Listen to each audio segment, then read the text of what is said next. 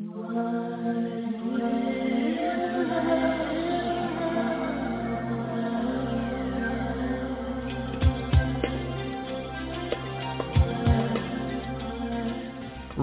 from the leading edge of humanity's consciousness evolution since 1997, this is News for the Soul, the #1 life-changing talk radio show in the world, according to Google, AOL, MSN, Alexa, and YouTube, and home to the largest totally free life-changing media library in the world.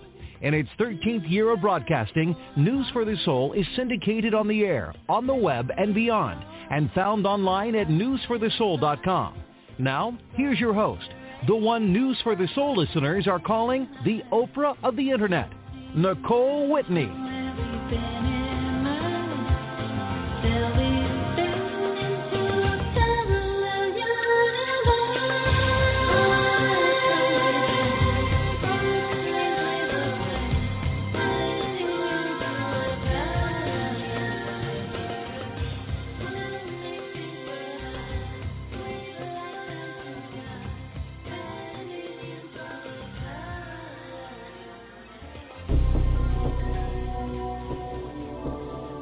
Welcome to News for the Soul, Dr. David Hawkins.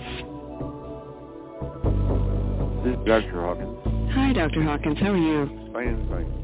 I'm so glad we connected. I first heard about your first book when I was actually at a talk with Wayne Dyer, and he had been explaining to the audience that he had changed this book had just changed his entire path.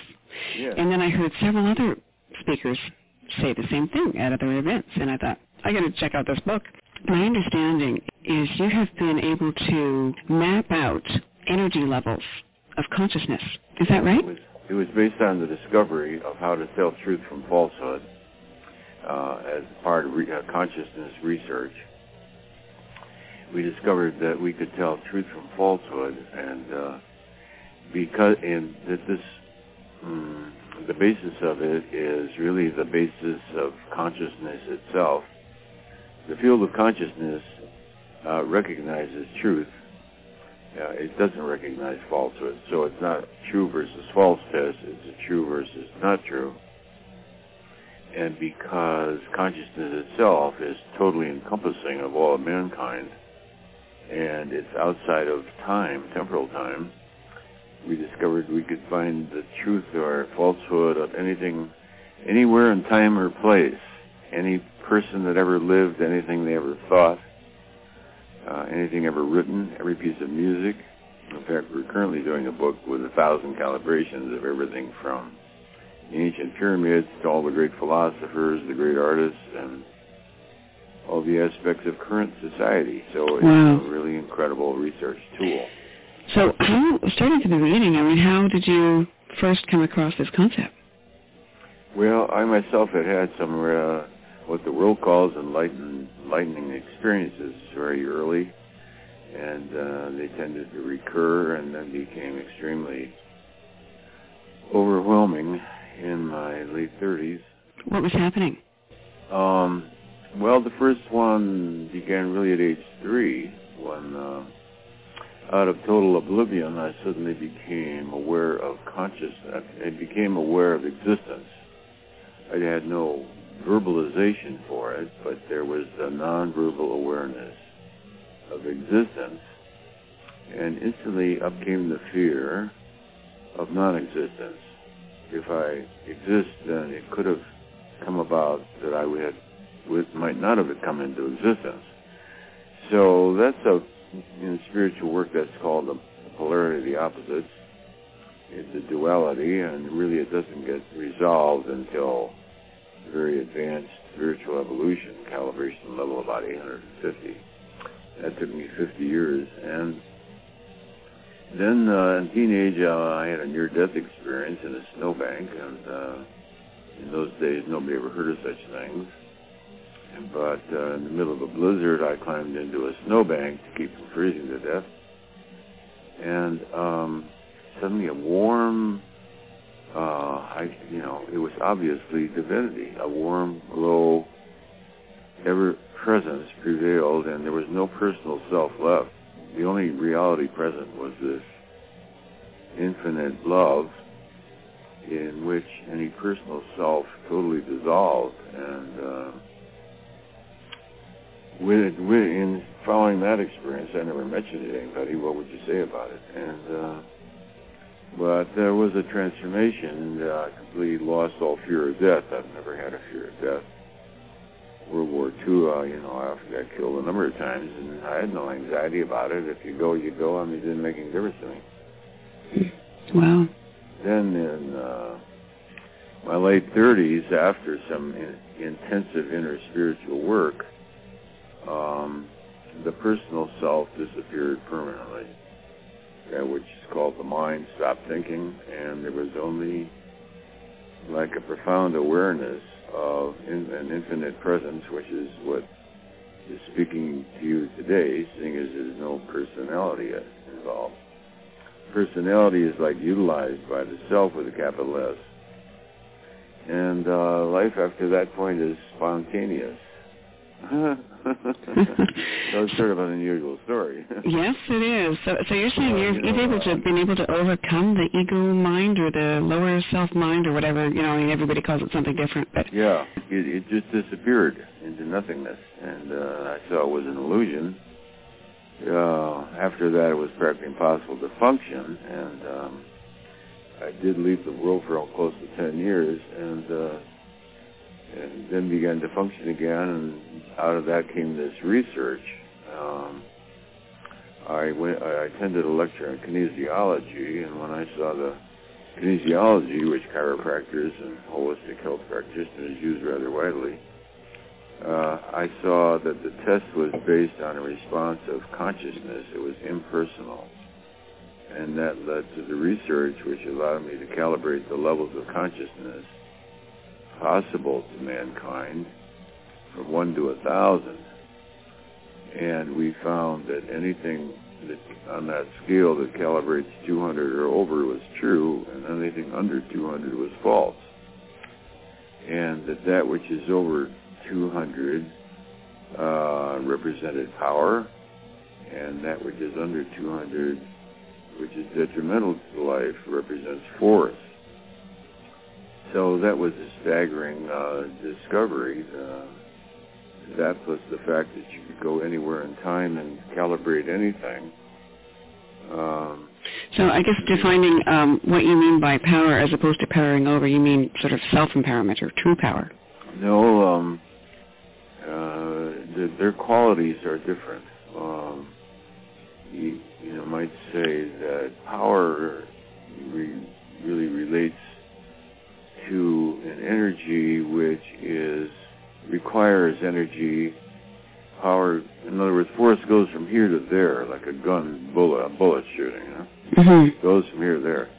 Of course, force then creates counterforce, so that one cannot really accomplish great things in the world by force. Power is more like gravity. Gravity doesn't go from here to there.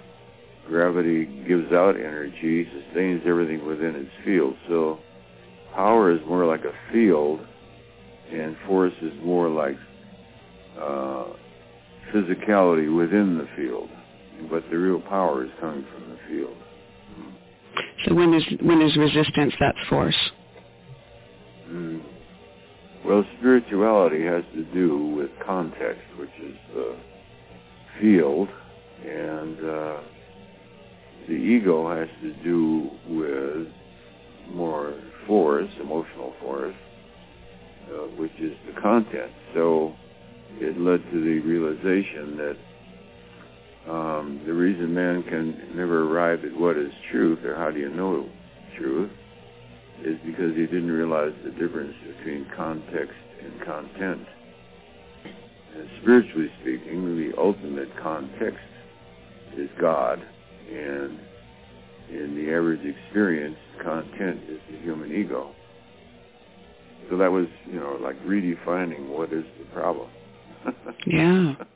How did you come to set a value for things? How did you get to that level? Setting a value for certain levels of power or force or different energies. Oh, yes, how to get a calibration. Well, we, by trial and error, ended up with an arbitrary scale of 1 to 1,000. It's actually a logarithmic scale. But you can say, in fact, anybody can set up their own scale. You can set up your own scale from 1 to 100 or 1 to 1,000,000 or whatever you want. And then you say, well, if everything in the universe that ever existed is, goes from 1 to 1,000, then where is the Statue of Liberty? Over 100, 200, 300, 400, and then suddenly you get a definition. And this is through the muscle testing, the kinesiology muscle testing, where your arm stays strong or goes down, right? Yeah. So what we mainly said was, if everything goes from 1 to 1,000, what number is truth? We got 200. So on the published map of consciousness, 200 is the level of honesty and integrity. Honesty and integrity. Critical balance point. Above it, everything makes you go strong. Below that, everything makes you go weak. Now, so from that point, once you've defined a number, you're then testing everything to see where it factors in on the relative points of the scale, and using kinesiology. So how does it factor in, like if you know what you're testing? I guess we should actually describe how kinesiology works first before I ask that question. How does that work? Well, the way it's generally used throughout the world is with two people. Some people can do it by themselves by making a circle of their middle finger and their thumb and holding that circle, and then using their left hand, making a hook of their forefinger, trying to break that circle. When you hold something in mind as positive, the whole musculature of the body goes strong. The acupuncture system instantly recognizes truth, and you go strong. When confronted with falsity, much like an amoeba backs away from poison, the body instantly goes weak. Now, this weakness is transitory, very quick response, and the acupuncture system quickly rebalances itself. So to do the test, then, or what we do is two people. I ask the questions, and my wife will hold her right arm out parallel to the ground, and I press down with two fingers on the wrist of her extended arm, and I tell her resist. Okay, so the way I'll do it is I'll say, this radio program is integrous, resist. And if it's integrous, the person stays strong. If they're non-integrous, she goes weak, and we cancel it and tell them we can't talk to them. So did you test us? Yeah. So okay. Actually, the calibration comes considerably from intention. So we found to get accurate results, the two people doing the test themselves have to be integrous. Their personal level of consciousness has to calibrate 200 or over. Well, see, that was going to be my next question, is how does that factor in what they want the answer to be? Yeah, okay. So they both have to be over 200. And the intention of the question itself has to be integrous. So you can't use it to, like, make money on the stock market, because that intention would be coming from the solar plexus, gain, profit, money, etc. So one has to have a certain purity of intention. In other words, you're asking the question for the purpose of knowing the truth. So we discovered that the personal beliefs of the people doing the test have nothing to do with the response. That the response is impersonal. With this can be proven in a couple of ways. One is you don't have to tell the second person what you're holding in mind, and I often do it that way. I'll say, what I'm holding in mind is over 200, and her arm goes strong. It's over 300, arm goes strong. 400, arm goes strong. 440, arm goes strong. 450, she goes down. So, yeah, what I'm calibrating is probably around 445, maybe a book title. So they don't have to know what it is? No, so, the other person doesn't even have to know what it is. Also, the answer you get may be quite contrary to what you believe.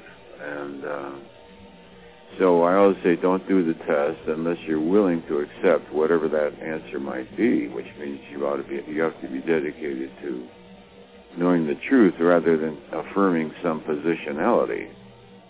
So definitely not being attached to the outcome. Yeah. In other words, you have to be more devoted to truth. In other words, you have to be devoted more to God than you do to the ego, because the ego has positionalities. Right. You know, a lot of people write me letters and they say, please calibrate this, that, or the other thing. They don't really want to know that. All they want me to do is confirm some prejudice they have in their own mind that some spiritual teacher off in some remote area is the savior of mankind or something, and I don't want to tell them that he only calibrates 180. Do you get a lot of calls like that? Do you get a lot of mail like that? Yeah, we try to discourage it, but we get quite a bit. Wow. Piles of books and propositions and papers, sad stories. What we do is we teach the people how to arrive at the answer themselves. And if they're unable to do it themselves, we give them a lot of references to people who do it and know how to do it.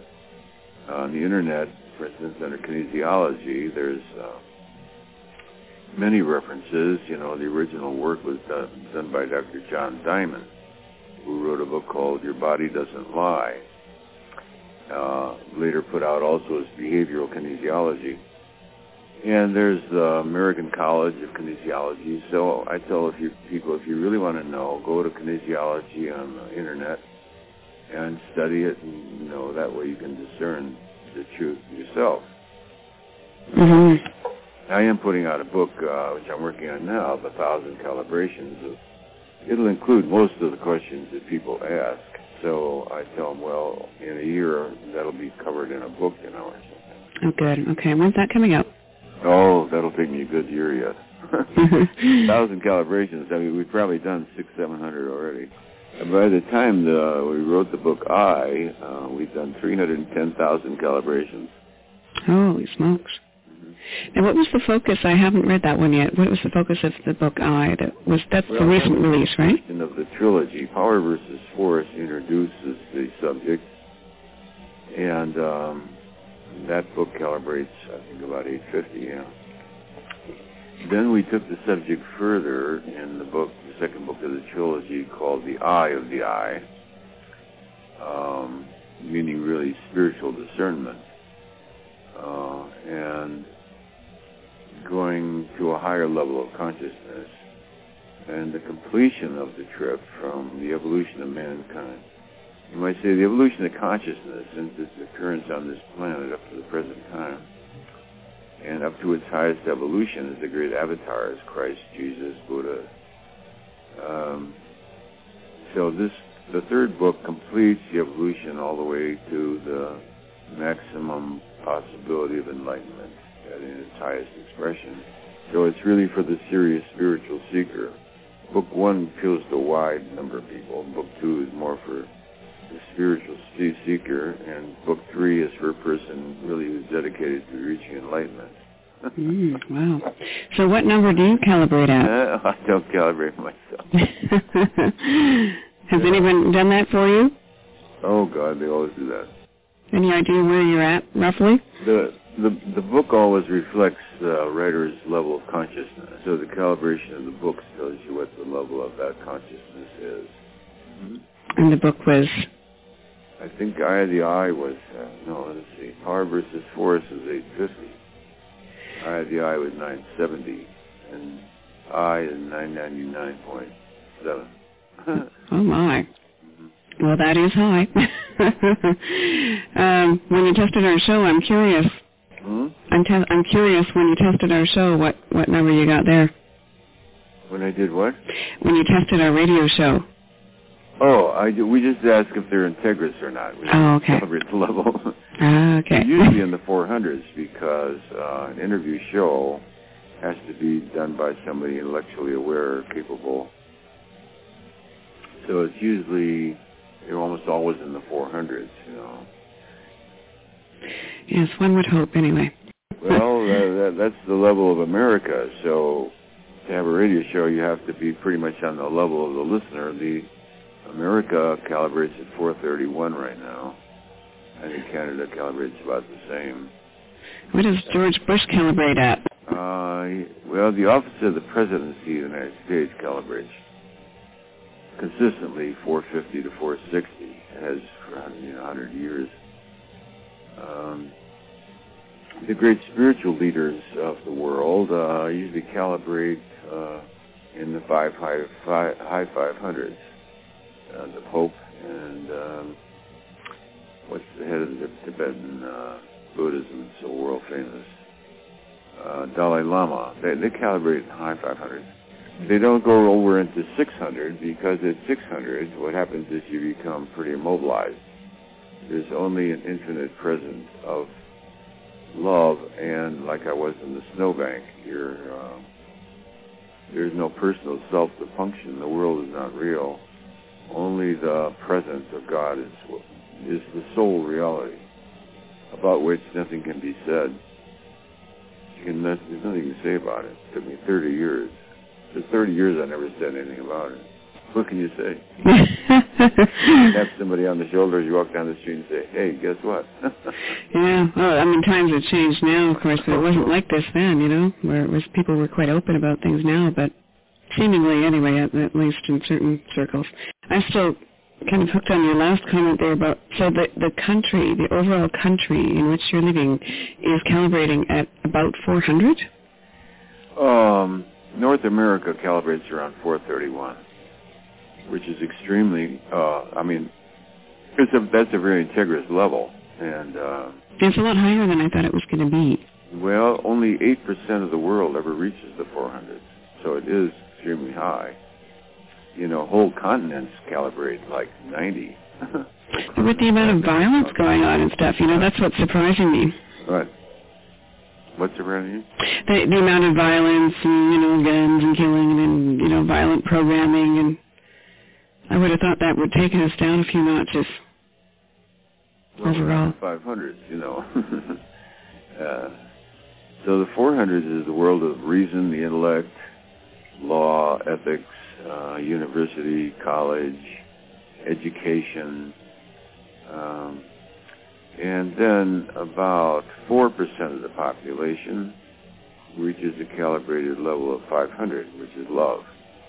So the 500 really indicates the emergence of love as the dominating factor. And on that level, love means a way of being in the world. It's not an emotion like in love. It's not between two people. It's what you have become.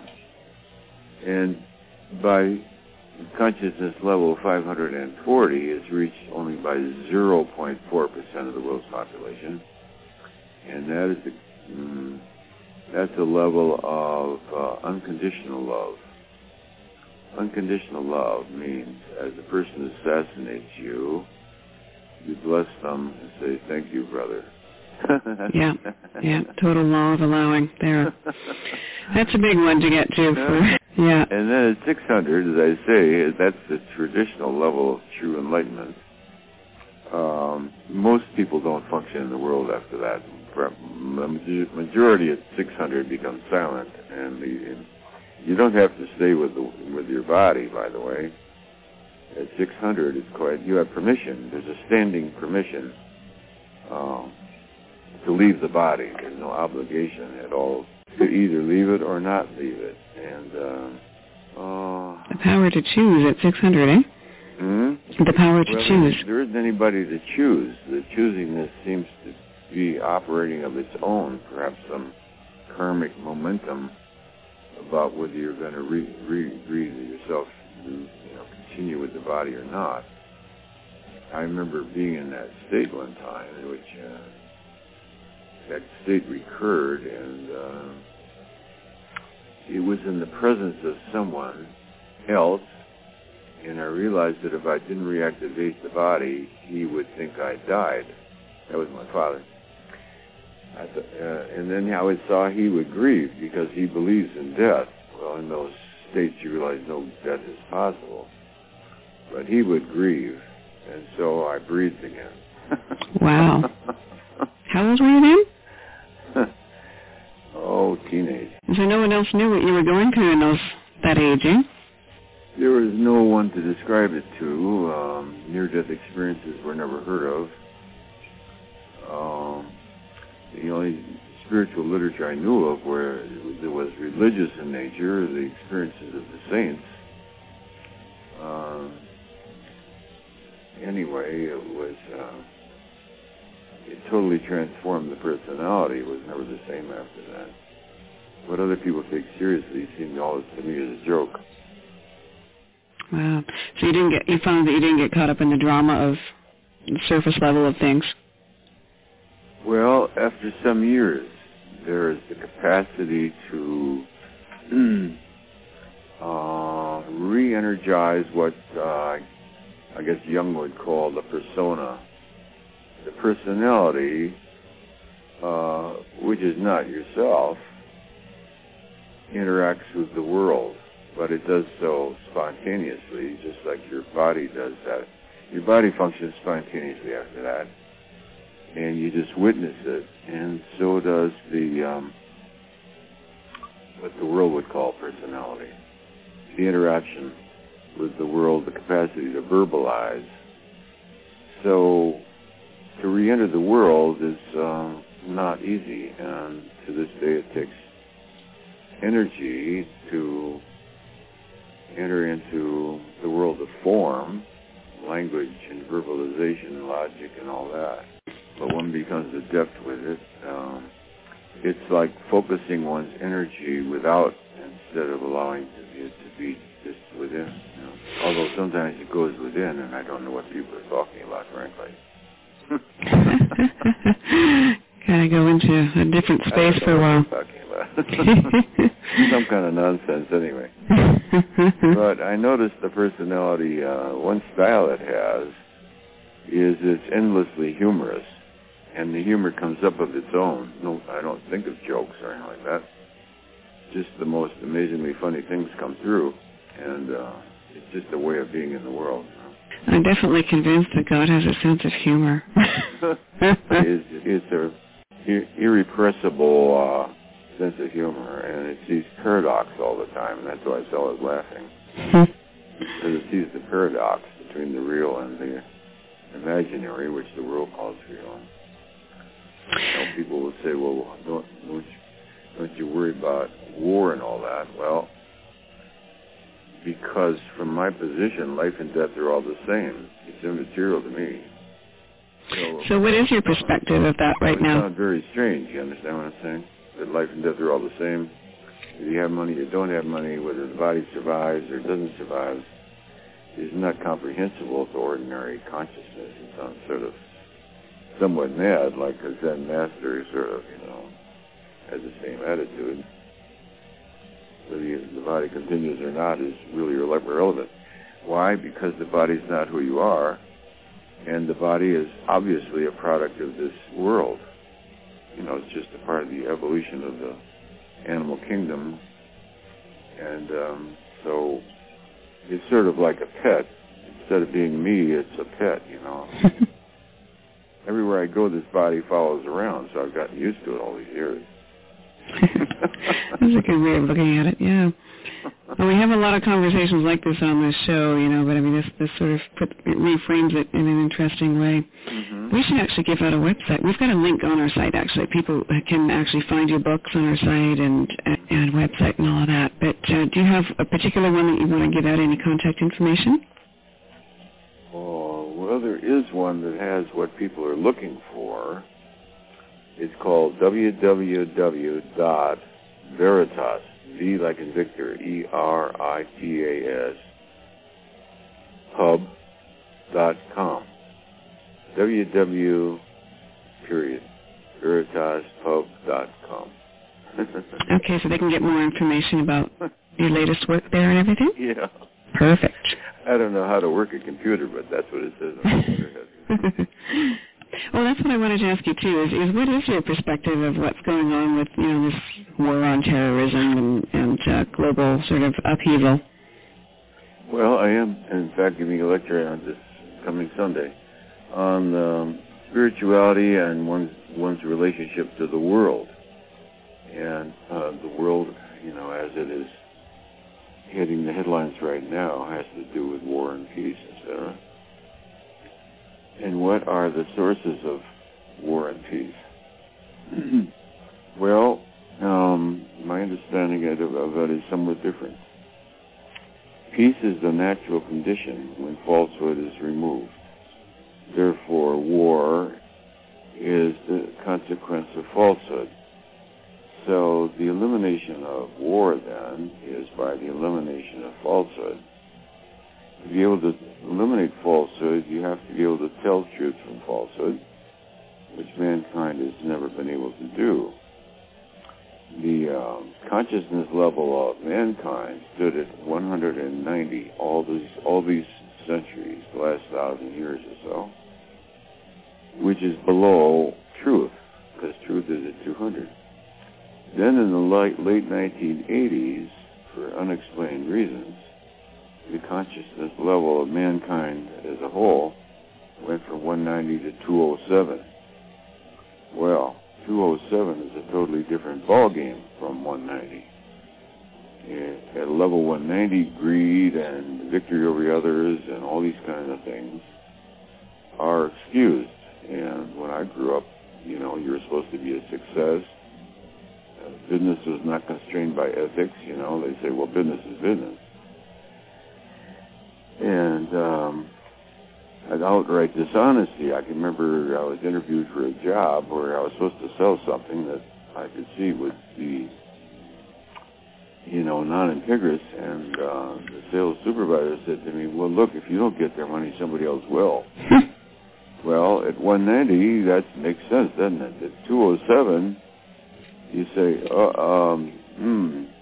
you begin to realize that, you're answerable for non-integrity, and it's no longer acceptable. So the world now is going through convulsions, because coming from 190 to 207 upsets everything.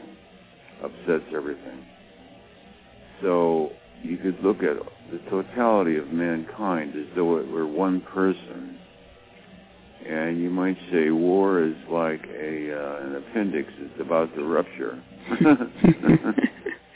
So it's a bit of a purification, cleaning house? Well, I got that Bush's intention was to take out the appendix before it ruptures and gets worse. That's what I got was his conscious intention, which he has sort of stated many times. He said, I took an oath of office with my hand on the Bible to protect the lives of the citizens, and it is my duty to carry that out. So I would guess, within his own understanding of integrity, he is doing what he considers to be integrous.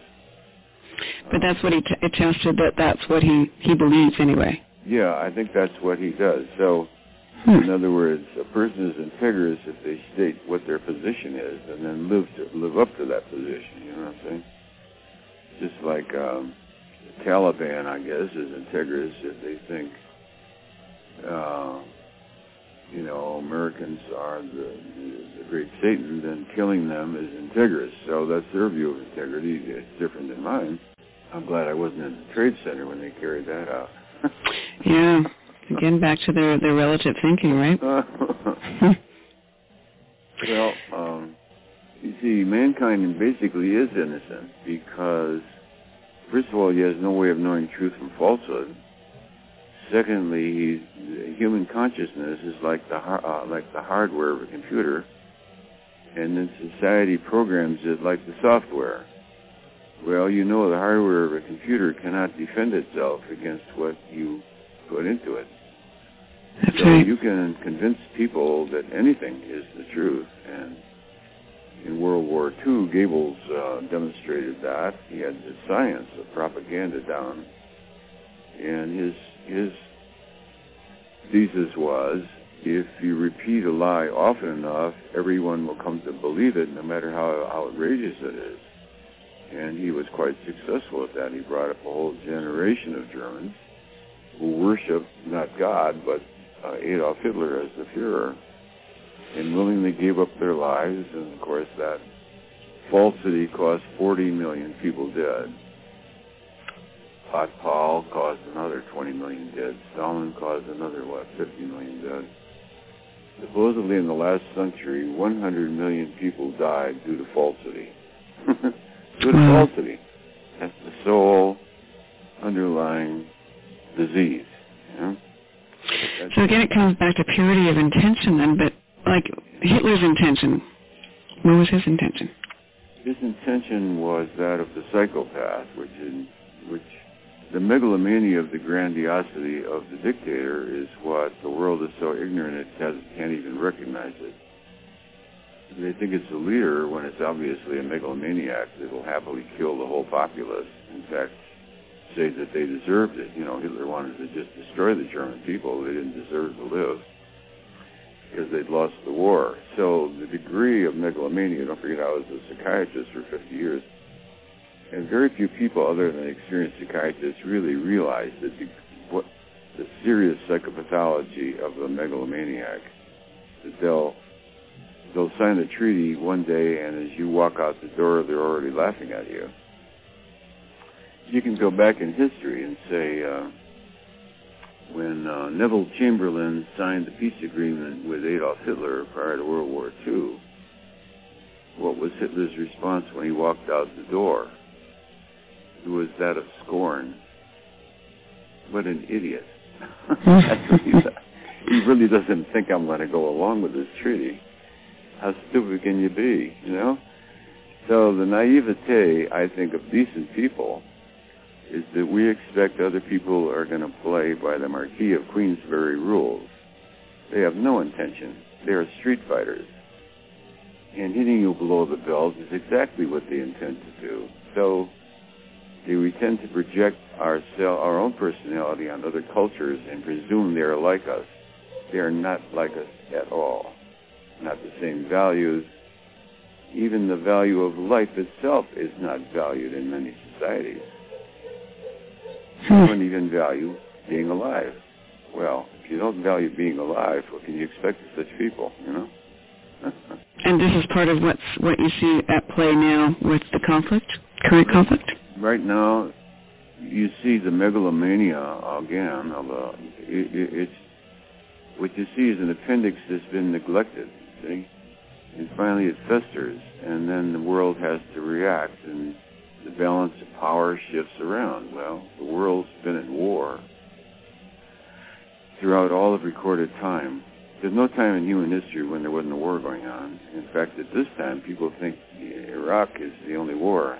Iraq is not the only war. There's been half a dozen other wars going on for 20 years, and the media, it just doesn't catch the glamour of this war. This war is very glamorous. Wars are glamorous. In Africa, there's civil wars that have been going on for 20 years with savagery that makes Saddam Hussein look like a Boy Scout. They butcher each other and cut each other's legs off and disembowel each other and take their brains out while they're still alive. I mean, that's routine in Rwanda, Uganda, places like that. Ouch. The UN just doesn't pay any attention to that because it doesn't make headlines.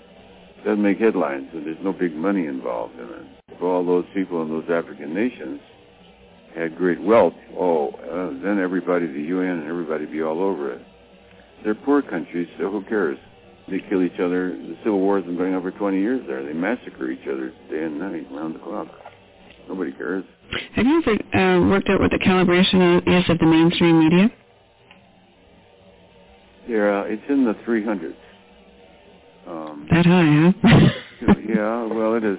Not all the media, but... What about news in general? Some of it's up around 400 or so, but the main media is in the 300s. NBC News, CBS News, all those, So that's above 200. That's Integris. It's not highly intelligent. Highly intelligent would be in the 400s. So what they consider a balanced view is often quite skewed. Yeah, well, one thing we've noticed with questions and interaction with our show, particularly since 9/11 and since, the war on terrorism and all this stuff, is people's trust level, because they're awakening more and questioning more, their trust level of a lot of things seems to be questioning, everything. And we get a lot of questions about, whether to trust the official story, whether to trust any mainstream media coverage, and where the information is really coming from. They're questioning everything, basically, which I guess is good in the sense of waking up. So what would your take be on that? Yes, I think the effect of this war is everyone on the planet more or less re-examining their own view of ethics, morality, responsibility. What is the difference between nationalism and patriotism? I think everybody's sort of re-examining their values. It's like a confrontation, a moral confrontation. Mm-hmm. And therefore, it certainly has a certain therapeutic value. And in crisis always forces people to re-examine their values and goals, the meaning of life, and what they're willing to die for, if anything. Yeah. Or what they're willing to have other people die for, usually. Mm-hmm. Yeah. I remember one woman, I'm being interviewed on television, and she comes out of some revolutionary cause, and a lot of people have died. And so the commentator said to her, well, what about all the people that died? She said, well, some people have, that's just the price of the cause. Because she meant her cause. The cause that she was championing. And whether all the people who died wanted to die for her cause is another question, Isn't it, though? So how do people take this into, what's the first step for people listening as far as applying this application, power versus force, into their lives?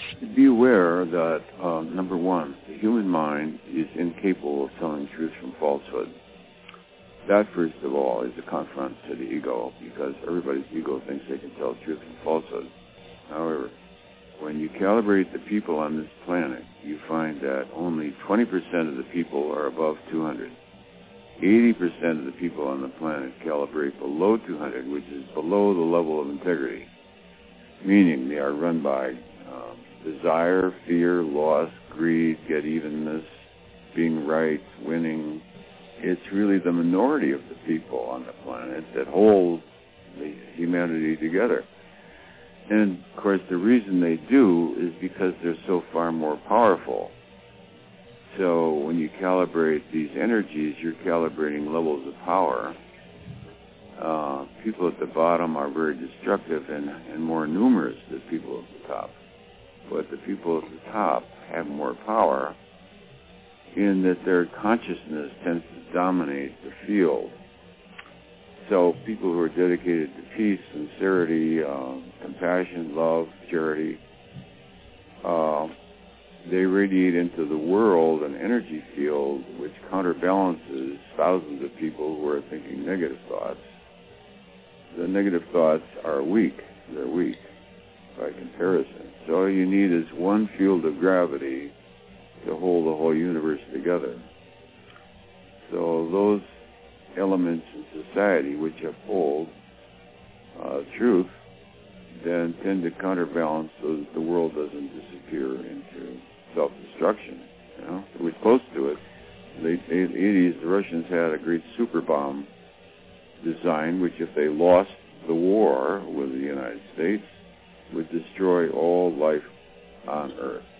And they were actually into this super nuclear bomb. How intelligent is that, eh? Yeah. We'll show them. When you look at the degree to which the human mind is prone to madness, the way, right now, on the other side of the world are people who believe that, the suicide bombers, that, you go to heaven if you blow up a busload of 30 children on the way to school. I mean, that's madness of such an extreme degree. Extreme degree. I mean, really extreme. And that thousands of people can actually believe that is frightening, to tell you the truth. It's frightening to think that. The bottom line is we can evolve to higher levels, right? Just because we calibrate now today at a certain level, we can evolve to a higher level. Yes, but we're extremely fortunate. We're extremely rare. And to be able to reason, to look at logic and truth and examine what is truth is really quite a rare gift. And so people who are more conscious and aware and dedicated to spiritual principles, are really quite rare, numerically speaking. But their power on the planet is quite enormous. So true power, much stronger than force, and grow as our awareness goes up. Is that right? That's the evolution of consciousness. And the spiritually oriented person, their consciousness is moving faster than the rest of the human race. So they're often at some disparity with the way the populace may view something, because they're moving ahead. And their goal is not worldly gain, but internal realization of the truth. And so their goals are somewhat at disparity. The world is primarily interested in being right and winning. Those are the only two things they really care about. Win and be right. Well, we have our work cut out for us, don't we? But I thank you for joining us today. This has been a very enlightening hour, and I hope we can do it again. I'd love to talk to you when your next book comes out. Okay, thank you so much. All right, thank you, Dr. Hawkins. Bye. Okay, bye. Well, may I say that I have heard this before, and the chat room is reminding me of this, but that you're considered the Oprah of the Internet airwaves. I would say so. You're bringing so much information, and your own angel network, like Oprah has her angelic network. Yours is spiritual network, and it's powerful. Hey, this is Dave Morehouse, and you're listening to News for the Soul. Hi, Nicole. I just think you're awesome. I love your show. I just wanted to let you know that you're great. And thank you for your show. Thank you for your love. Thank you for all the people that you have on life. I've just been enthralled. I've listened to, so much in the archives. I have turned so many people on to listening. I just think it's fabulous, and definitely want to be able to support you in your endeavors. Nicole, it's Chris Angel. Nicole, congratulations, you're back on the air. I've just listened to the Jay-Z interview. First of all, I've just got to absolutely compliment you on giving one of the most unbelievable interviews. I've never heard somebody wink or pick somebody out of themselves and sum themselves up in 1 hour. It was a work of genius, Nicole. No wonder these people are like after the thing talking about you and saying how wonderful it was. It was incredible. And secondly was the information. She absolutely blew me away. I mean, unbelievable, freaky, but we're going there. You know that. We're all going there. I'm in San Diego, and I was somewhere on your website. By the way, it's changed my whole life. I love it. I'm really blessed by your project. What you're doing to be able to share on the air is just an amazing thing. It's not just a show. It's a movement. You're listening to News for the Soul, the #1 life-changing radio show in the world according to Google and AOL, and the largest free life-changing audio resource on the web.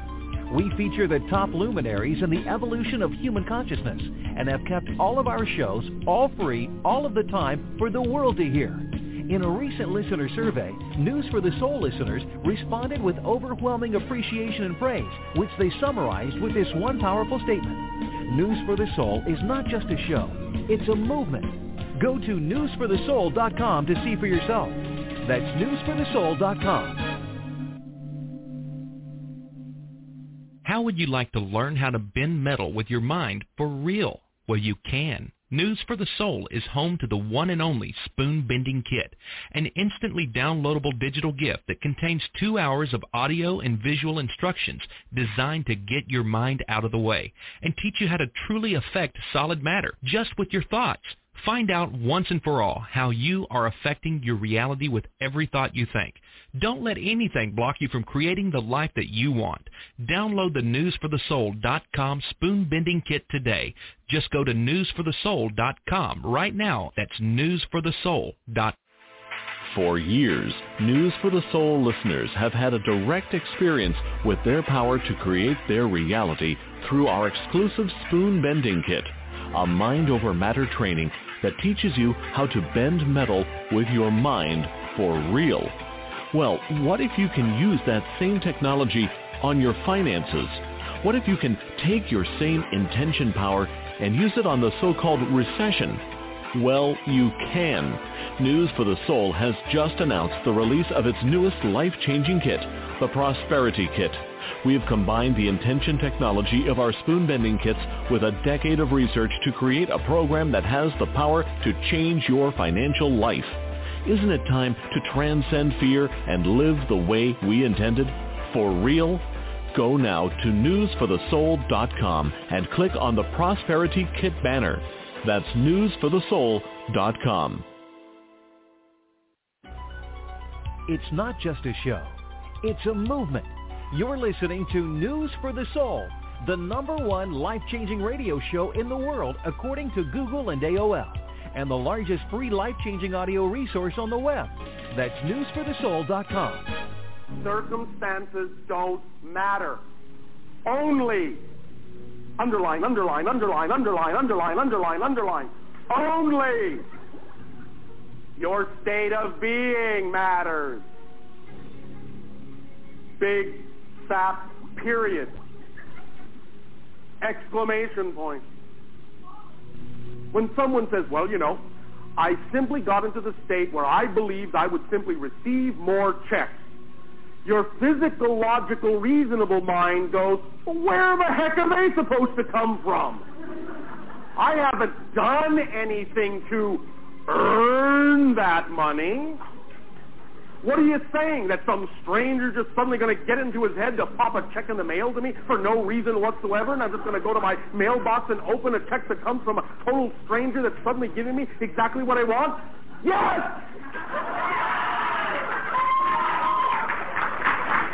Yes, that is what's being said. When you stop needing it to make sense, then you'll make dollars.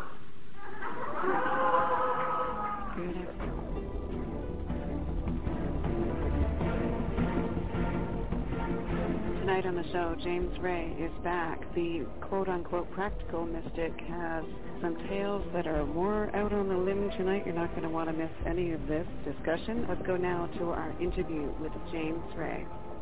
Hey, this is Dave Morehouse, and you're listening to News for the Soul. Thank you, Nicole. It's great to be back. Always a pleasure. Where do we begin? It's been very transformative for me, as we talked about last time. We're in this window, as you know, between now and 2012, which gives us just a little bit more than 6 years. I go off on my grand adventures to study with the ancients and to study the mystery schools and to have altered states of consciousness and to continually decrease resistance in the zero-point field so that I can continually become greater and greater aware and greater a practitioner of bringing into alignment my thoughts, my feelings, and my body or my actions and emotions. And to the degree you do that, you literally create anything and everything you want. Because he's here, he's back, and we're excited about that. Dr. Bruce Lipton, who you recall... to meet the demands of the outside world. Now, all this is getting complicated except for the fact that a human is made in the image of a cell. And why that is interesting, because then from that parallel story, I would have to say, well, then the skin of the human is the brain. And in fact, it is. And that's from an embryology point of view, that the human brain is derived from the skin. So I'm going through these thick woods, and after walking about 100 yards or so, I saw it.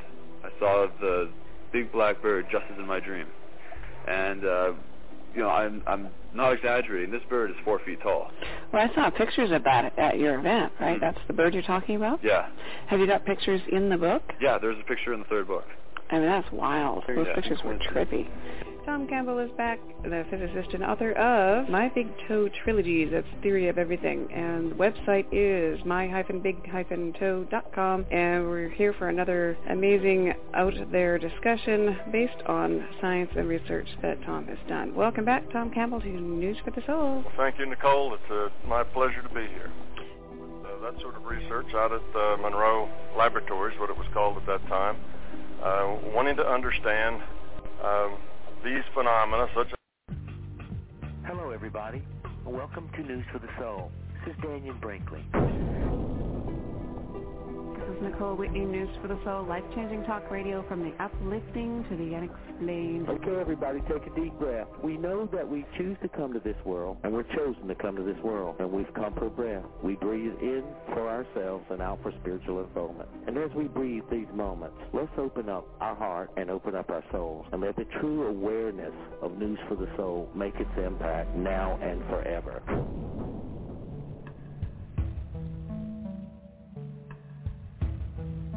Good afternoon, good evening, everybody. I'm Nicole Whitney, and it's News for the Soul time. We're live, and that is life-changing talk radio from the uplifting to the unexplained. Definitely we should have both of those ends covered today, because we're talking about death, well, near-death experiences. And to do that, we're going to be bringing on our guest for the hour, Dr. Jeffrey Long of the Near-Death Experience Research Foundation. That you can find online at NDERF.org, NDERF.org. And he's actually a practicing physician out of Tacoma, Washington, and he's done years of research in this field, has lots of stories to tell. So today we embark on the adventure. What we're going to do is take the commercials now, get them all out of the way. We can go straight through to the top of the hour with Dr. Jeffrey Long on News for the Soul. Don't go away.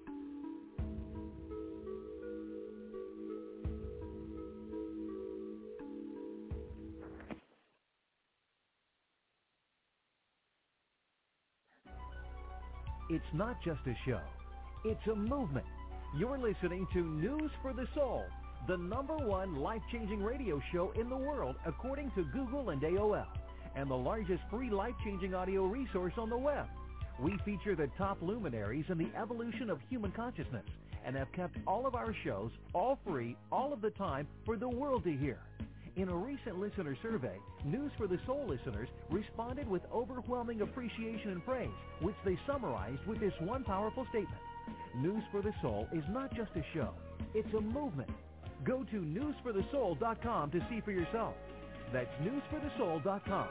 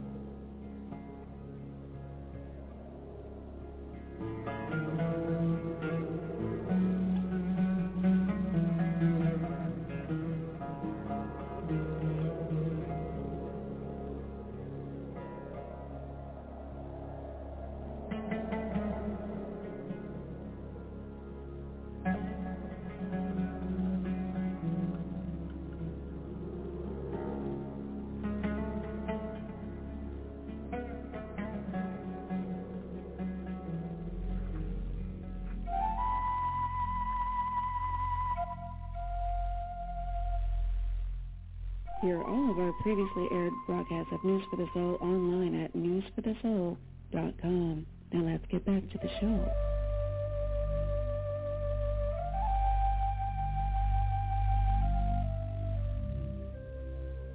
And we're back. I'm Nicole Whitney, and this is News for the Soul. We're live. Life-changing talk radio from the uplifting to the unexplained. I think we've got it covered. And I think we've got Dr. Jeffrey Long on the line now. As we mentioned before going to break, we're talking about near-death experiences on News for the Soul. Now, Dr. Long has done extensive research. You can find him online at NDERF.org. And let's welcome him on and start the adventure. Dr. Long, welcome to News for the Soul. Well, it's my pleasure to be here.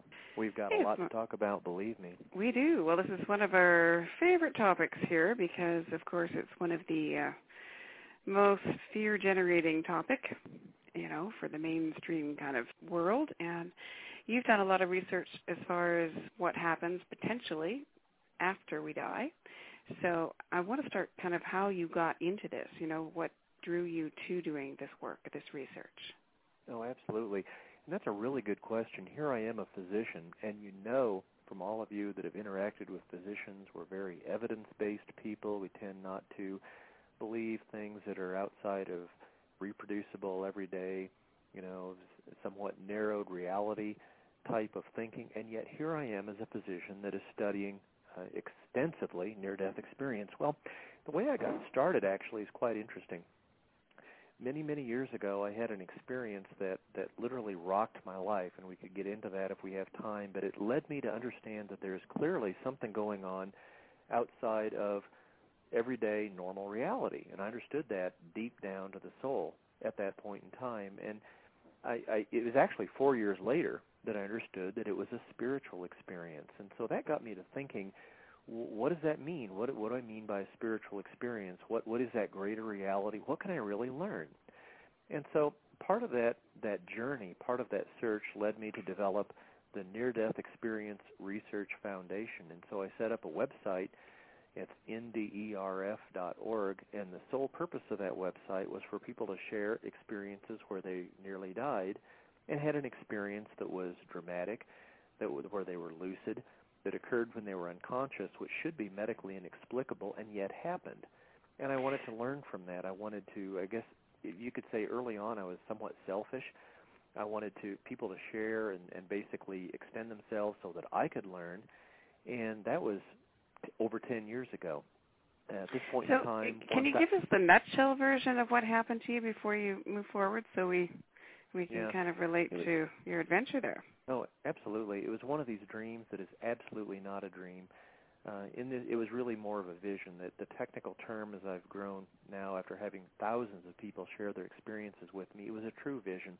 As part of this vision, I saw a very mystical light that was unlike anything that could possibly exist on Earth. And then as part of that vision, I absolutely died. I don't think I died, maybe died, possibly. In this vision, I understood that I died. And as I was coming back towards earthly reality, it came to the point where basically a same sense that I'd had with prior dreams that came true or that I understood were real happened, but 10, 100 times more fold than I'd ever experienced before. And so I really understood that this was a real experience. And there were some other things that were highly collaborative to me at the time. Understand, I'm a very evidence-based physician. I treat cancer. I can't afford to let false hope or wishful thinking guide my evidence-based decision where people's lives literally depend on it. And so it was the same soul search here. It had to be that same type of reality, that same type of profound, deep understanding that this was real before I would even start the search. And boy, believe me, after that experience, I was ready to start the search. So you put the website together and started searching just over a decade ago. Mm-hmm. What kind of, how did you start collecting the stories? Well, I was curious. After a period of many, many years, I came to understand that I had a spiritual experience and that there was something more going on in the universe than you could necessarily measure or objectively quantify by every scientific tool that I had been taught my entire life, that there was much going on in terms of us as beings than I had ever been taught in medical school. And so as part of me learning that, I turned to the greatest mentors that I possibly could, that being people that have actually had near-death experiences. So in August 1998, I set up the Near-Death Experience Research Foundation on NDERF, and that was the beginning of the journey. And what did you start finding out? Well, I was open-minded.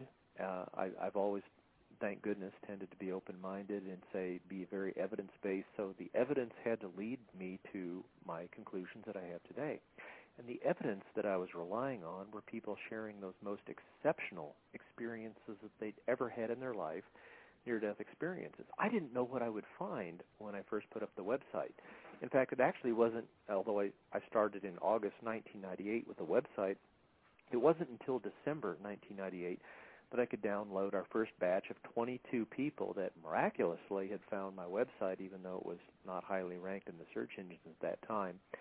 And downloaded it and said, well, teach me, show me what you have seen, share what you have seen through your own eyes with what you can share with me in words. And I was blown away. I was absolutely astounded. There was no doubt immediately, after reading even less than the first 24 people that ever shared with me, that clearly something can happen at the time of death. You can have, even while unconscious, even while clinically deaf, you can have these types of highly lucid, organized experiences. And I was astounded, intrigued. Even back in 1998, there seemed to be an amazing pattern to these experiences. I was astonished, and I wanted to learn more. So I encouraged people to continue sharing on the website. And now today, 1,600 people have shared near-death experiences. So now I've learned, shall we say, one heck of a lot more. So, I mean, I'm trying to kind of go back in time a little bit as you're talking because, these were, now it's sort of become a stereotypical image of, leaving the body and going down the tunnel of light and the life review and all that stuff and the being of light at the end of it. Is this sort of still the typical vision that happens most times? Well, I have to admit something. Here's a true confession. I also had that stereotypical view of near-death experience when I started researching this. I'd read Raymond Moody and some of the other very early works about near-death experience, and there's sort of a media model about near-death experience that's really pretty much exactly as you just described to the listeners. You have that out-of-body experience. You see your body often not breathing, often without a heartbeat. You go through the tunnel. You may have intensely positive feelings. There's that mystical light at the end of the tunnel. You may encounter deceased relatives. You may have a life review. Very often there's that border or seeming end of the experience where a decision has to be made about returning to Earth or not. And interestingly, most people don't want to return at that point in time because they really understand they're in a place far better than Earth. And yet, for a variety of reasons, people do return to Earth, and then some of them tell their tale with us. And so even though, as you say, there's a stereotypical or a preconceived model of the near-death experience, let me assure you and your listeners that there are no two near-death experiences that I've ever encountered out of over 1,000 that are absolutely the same.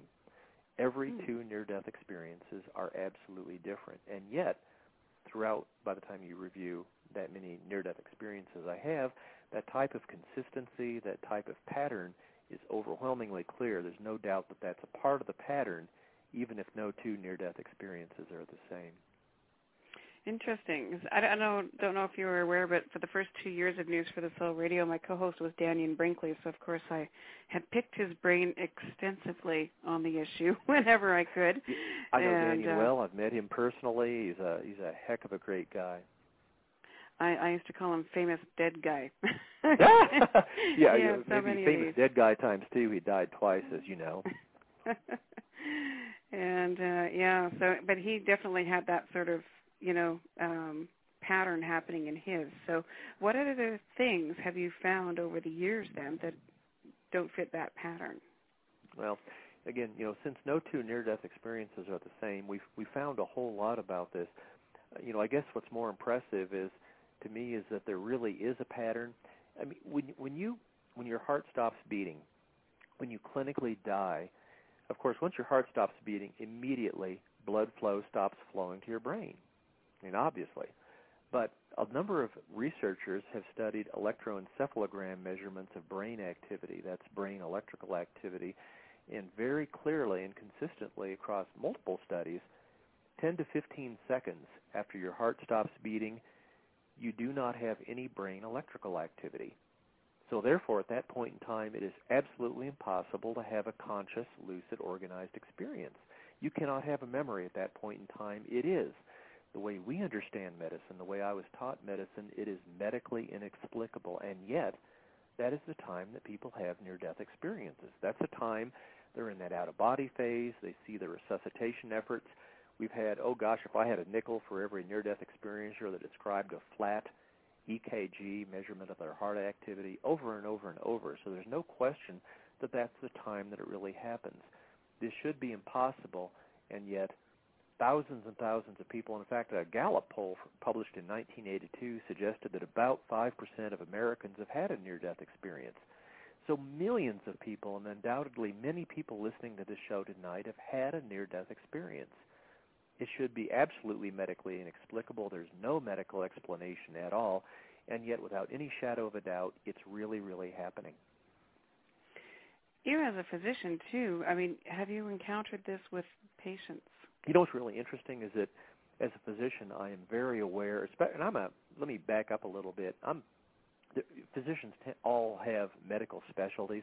My medical specialty is radiation oncology. I use radiation to treat cancer. I'm a specialist.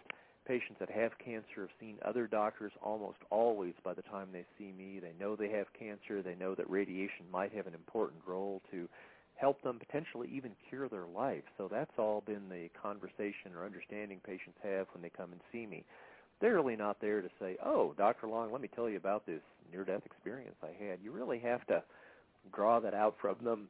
In fact, I've been doing this for so many years and been on so many media events, including, but not limited to, ABC News with Peter Jennings, Fox News, the Learning Channel, on, and innumerable radio shows such as this one. So probably more often than not, when people are aware that Dr. Long has studied near-death experience, it's not because I tell them or because they ask or because they feel so moved at the time of our consultation or physician-patient interactions to share it. It's because they talk to other staff, and they say, hey, that Dr. Long, you ought to talk to him if you've had a near-death experience. He's interested in that. Or much more commonly, they go to the website and say, well, if I'm going to trust my life to this Dr. Jeffrey Long, who is he? And learn something from him on the Internet. And, of course, if you go to the Internet, my near-death experience website is so prominently there that it's very, very obvious very quickly to anybody that looks up my name that that's my interest. And so that's been the great majority of patients that share their near-death experience kind of had that, I almost hate to say permission because I give permission to anybody to share with me, but they really feel that it's okay based on awareness of my openness and acceptance and research in near-death experience to share with me. And that's how it happens. So putting all this together over these years of collecting the research and the stories, maybe give us a couple examples of something that just really made you know that there was something huge going on here, that this was real and absolute. Okay. That's a great question, and I will tell you my very first near-death experience I ever encountered as a physician. I was back in Iowa City, Iowa, where I did my residency training. And in the wintertime in Iowa, guess what? There's not a whole heck of a lot you can do. You go out and throw back some brews like a lot of other people do in Iowa City. But I had some friends visiting from Chicago, and my friend had a wife. I knew him from college. I was in my residency training in my medical specialty of radiation oncology. And my friend's wife was there, and she was just flipped off that she had an allergic reaction while she was undergoing an operation and coded and died on the operating table, and that was all she said. Well, I said, huh. She said that in such an odd and mystical and almost questioning manner, and I didn't get it. So I paused for 30 seconds, and literally my entire future research potential laid in limbo as I thought about whether I would or would not ask that one critical question. I finally did after about a half a minute. I said, and I knew I would potentially feel stupid about asking this, but I said, hey, I'm a doctor. I could blame it on a few brews I threw back. So I asked the critical question, okay, you died on the operating room table. They measure that with heart beats, that you're monitored very carefully. When they say you die, they know they died. So you died on the operating room table. Did anything happen after that? Did anything possibly happen? And, I thought that was stupid. I mean, you're under general anesthesia, so you can have no memory during that time, right? And you have a cardiac arrest. Remember I said in 10 to 15 seconds your electroencephalogram goes flat and you can't have a memory, right? So you have two independently functioning reasons why she could not possibly have had an organized memory of what happened next. But I asked, and that was the most significant, profound, and meaningful question potentially I've ever asked in my life. And she said immediately after I asked it, why, yes, I do have a memory. I do have a recollection. She had what's very typical of near-death experiences, even though she had absolutely no possible reason medically for her to have an organized memory at the time, she believed me she did. She had a classic out-of-body experience. She saw the frantic resuscitation efforts going on. Now, her near-death experience was amazing in the fact that her consciousness drifted from that point out of body outside of the operating room into the nursing area where she had been an inpatient at the hospital, And from that vantage point, she could see and hear what the nurses were saying at the time she was clinically dead, under general anesthesia, and being resuscitated far away in an operating room. And if that doesn't boggle your mind, it should. Mm-hmm. And she was right. I mean, she later confirmed everything she saw. And, you know, I've heard a lot of stories like that where people went into other rooms or confirmed things that they couldn't have known, you know, that were going on while they were out. We've heard a lot of those stories, so that certainly gives you pause. Including from Danyan. Yeah. I mean, you know, everybody needs to take a step back and say, even though you've heard those stories, take a step back and understand that that is absolutely, I mean, impossible is an overused word, but if you're under general anesthesia, if you have no blood flowing to your brain, to have a highly organized conscious experience where your consciousness is outside and far removed from that area, and furthermore, if your observations are absolutely later proven to be correct, that is impossible. And that's exactly what I heard on my first near-death experience. That's what I heard relayed to me.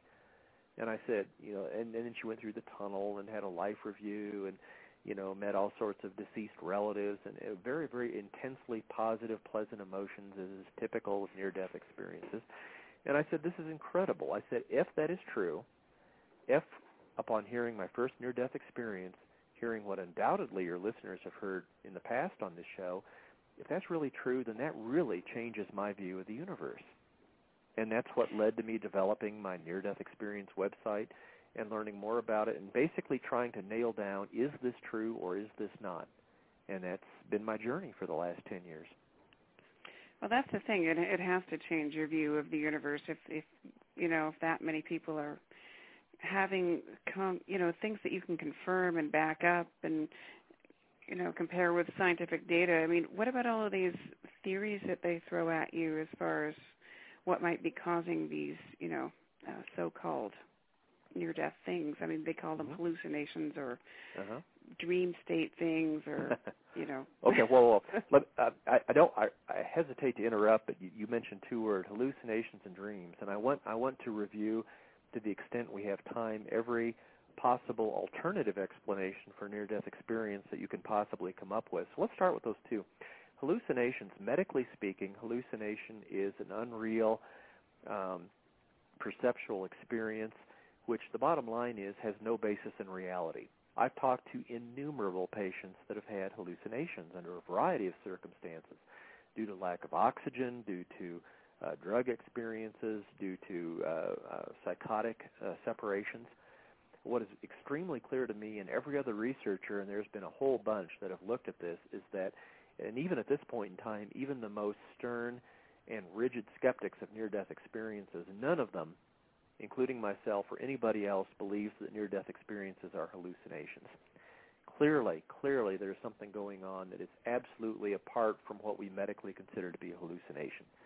I could talk for literally an hour on that. I won't. I could talk your ears off. You want to keep your ears on. So do your listeners. So let's, you know, trust me on this, that no skeptic that exists in the world today thinks that near-death experiences are hallucinations. But what about dreams?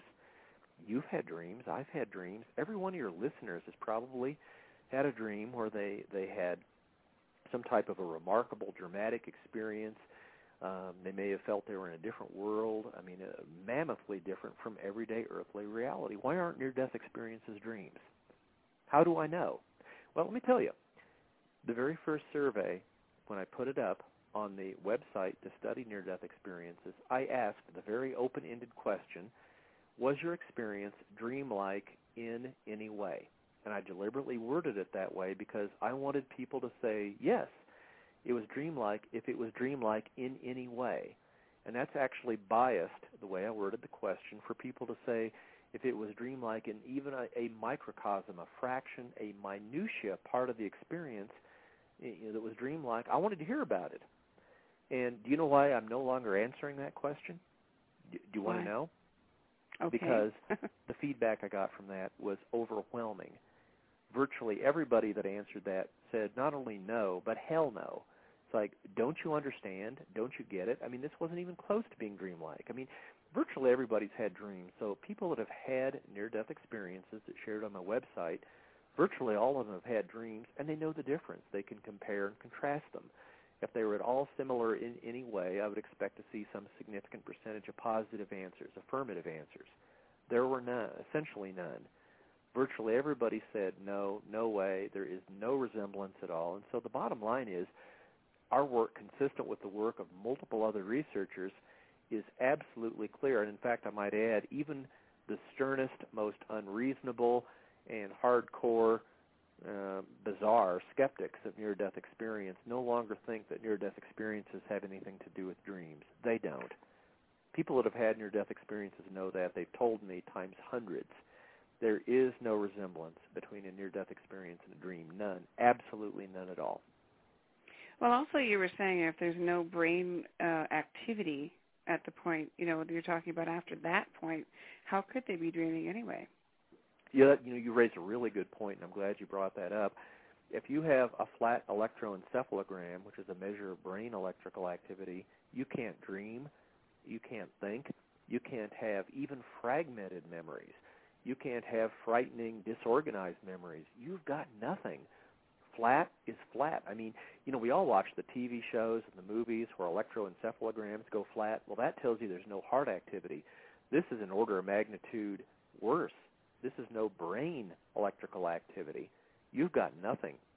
You have no potential to form even the most rudimentary, primitive, disorganized thought. There is no medical explanation for any memory whatsoever at that point in time. And yet, as I said, that's when people have these conscious remembrances of near-death experiences.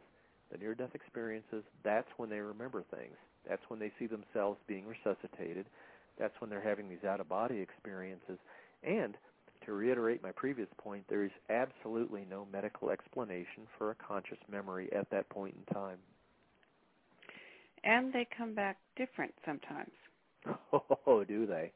I'm writing a book chapter on how they come back different. You want to hear about it?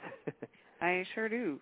I'll bet you do. I'll bet your listeners do. Hold on to your seat, because what happens when you nearly die? What happens when you visit those heavenly realms? Why on earth do you return? How does that change you? How do you live life differently if you know that life isn't the end point? How do you live life if you know that you're not going to die, that death isn't really the end, if there's much, much more to our earthly existence than we ever possibly knew? Well, obviously that's been a tremendously significant topic to me, and as well as a number of near-death experience researchers. Now, the interesting thing is we've all come up with exactly the same conclusions. I don't want to boast, but I will a little bit, and that is our 1,600 near-death experiences we've reviewed nearly doubles, or at least duplicates, the entire prior published near-death experience research known in the history of the world. So, I'm not saying this just based on a small number of near-death experiences. I'm saying this based on the fact that I have personally reviewed, studied, analyzed, and reached conclusions from a mammoth number of experiences. And moreover, I've read what basically anybody else has written about what we call near-death experience after effects is written. And here's really the bottom line. It takes near-death experiencers, after their experience, a lot of time to process and learn and grow from their experience. I mean, take a step back. Put yourself in the shoes of somebody who's had a near-death experience. They nearly died. They came very, very close to death. I mean, they're physically recovering. Their body is mending.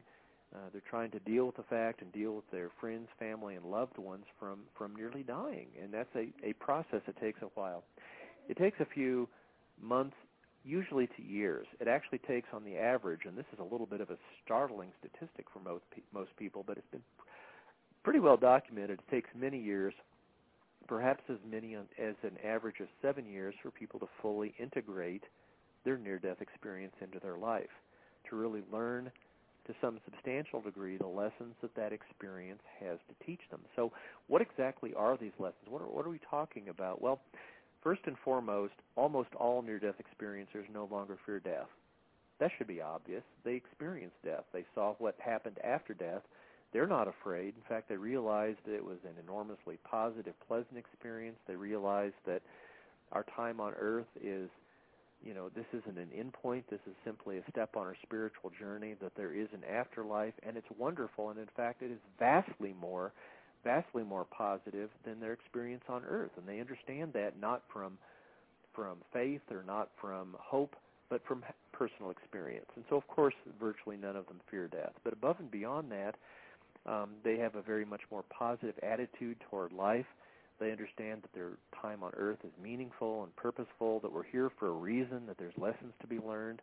They're much more positive in their loving relationships. Oh, goodness. Can I editorialize just a little bit? Will you give me permission? Absolutely. Okay.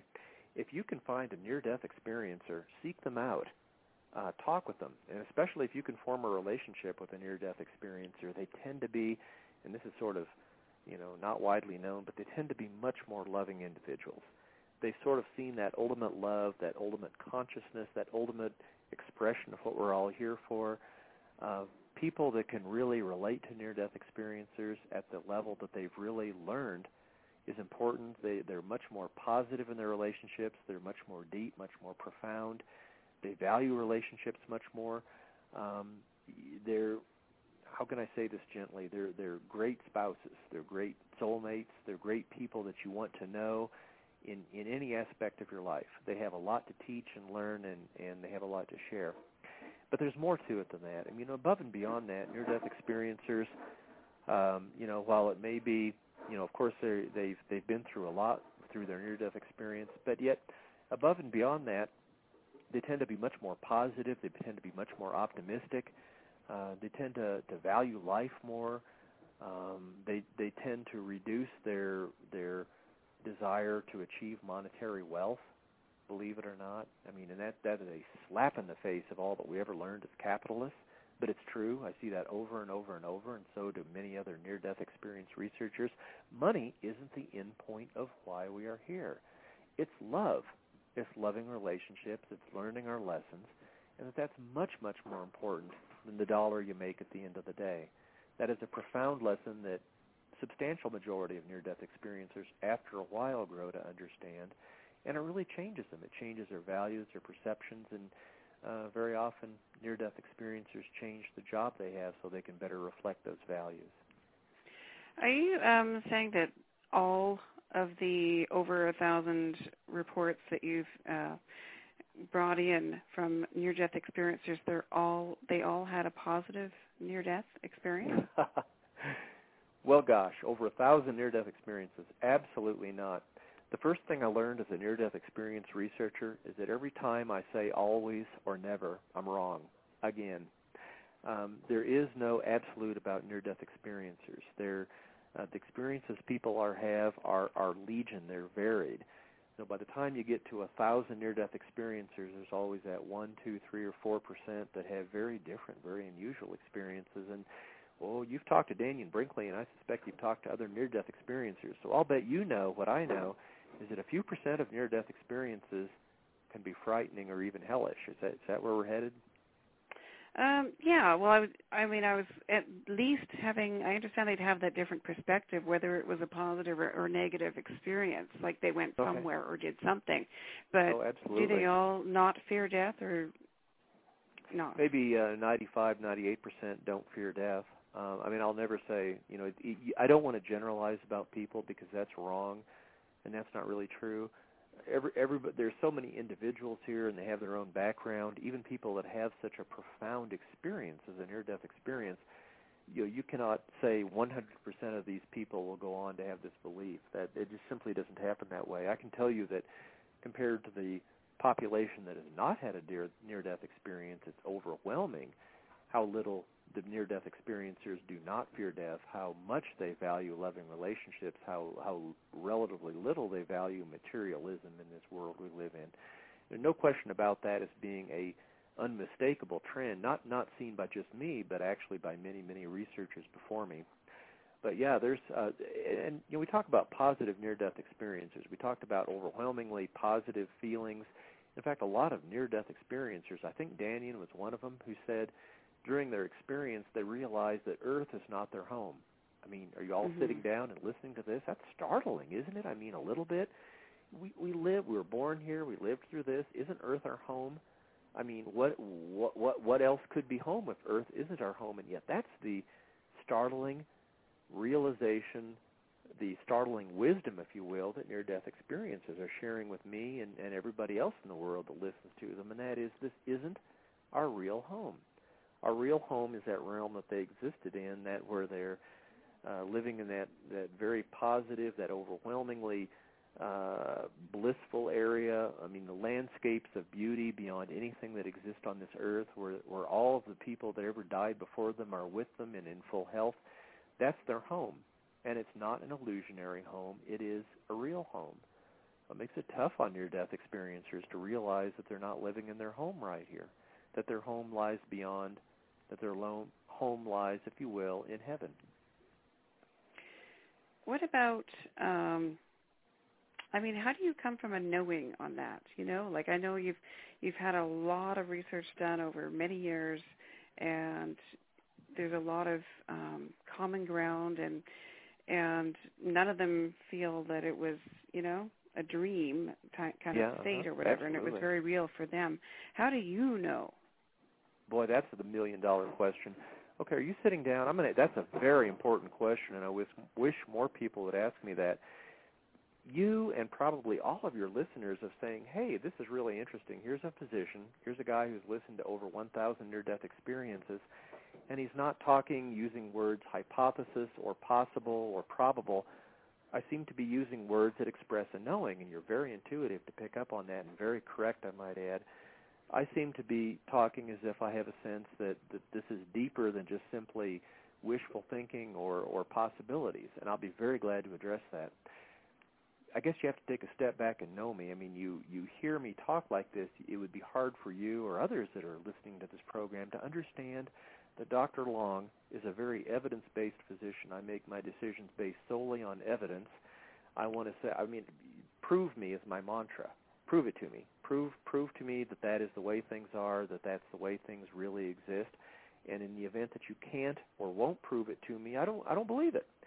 And so based on that background, which I have felt and continue to feel to this day, I have looked at the evidence of near-death experience. I have looked critically at how much can I believe these out-of-body experiences, how accurate were their observations in the out-of-body state, medically speaking, from my own medical background, how accurate were their observations of their own resuscitation.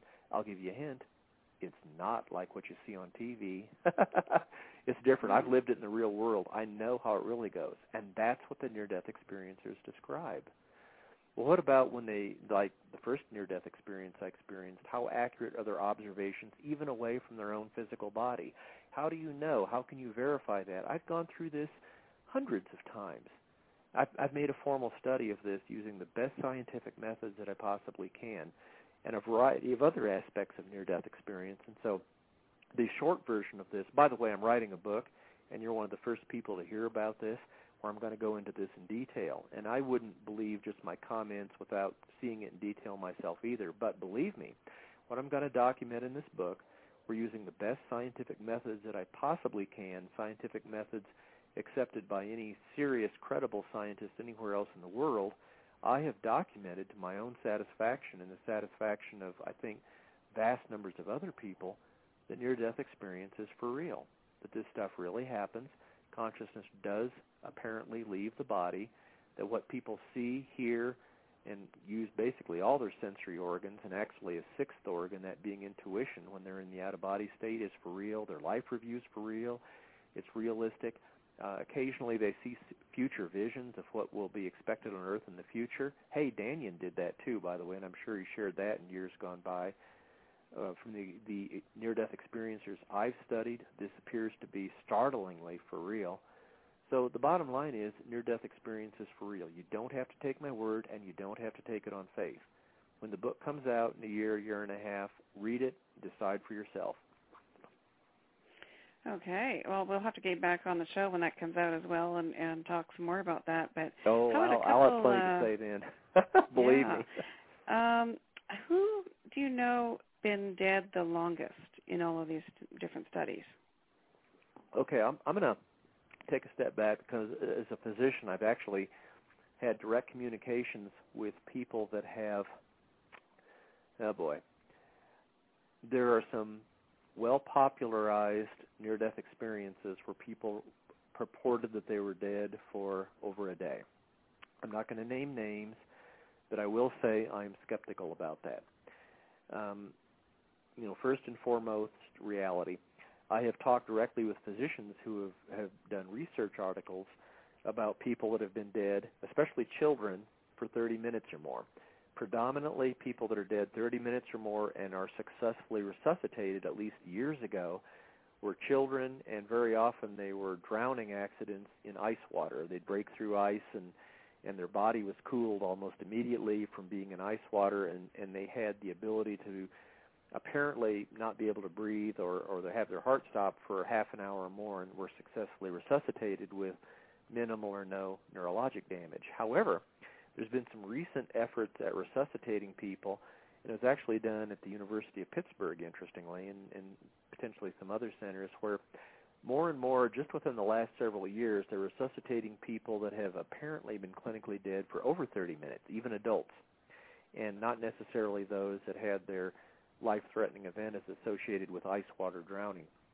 Now, what's really, really interesting about this is that we're going to have more and more of these people have near-death experiences. In fact, there was an interesting TV show, and I won't mention the channel, but they were talking with me about this near-death experiencer who, went through these really, really, truly cutting-edge resuscitation efforts where we're getting people turned back and brought back to life, whereas even 5 years ago it would have been considered impossible. And, of course, more and more of these people are going to have near-death experiences.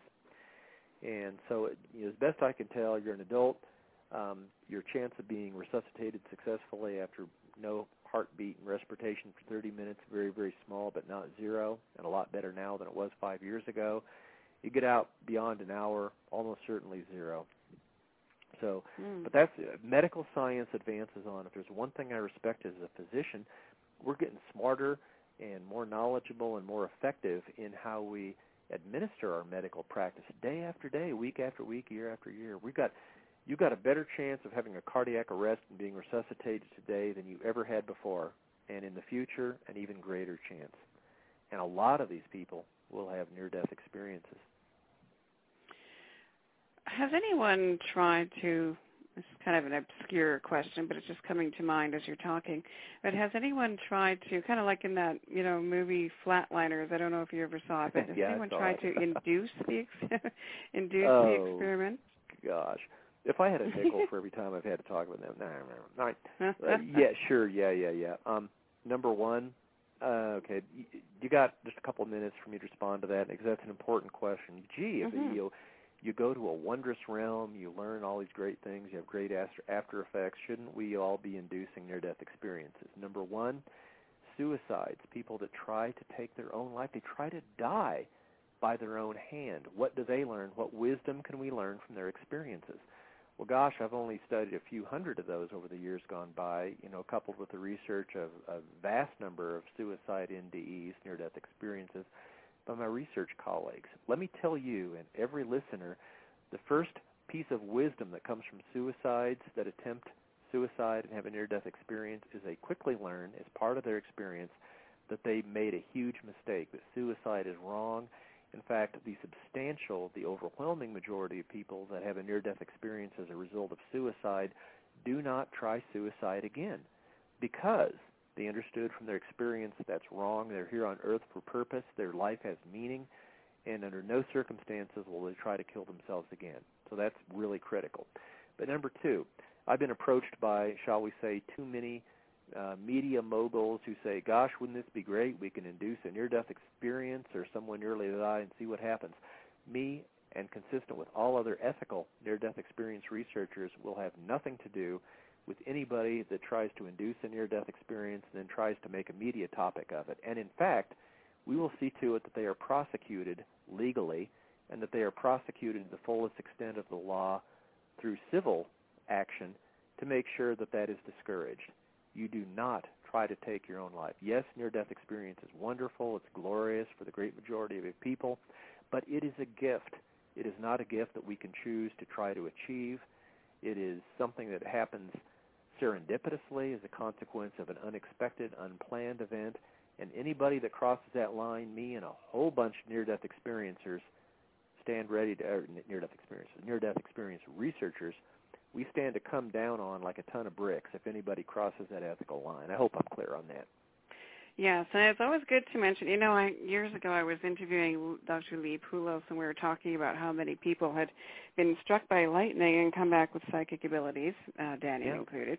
And, we had to do the same kind of disclosure, disclaimer on the air. Please do not go and electrocute yourself after the show. Thank you very much. But, there we go. It comes to mind as you're talking, so I'm glad we got that out of the way. I wonder if they were quite as eloquent as I was or as forceful.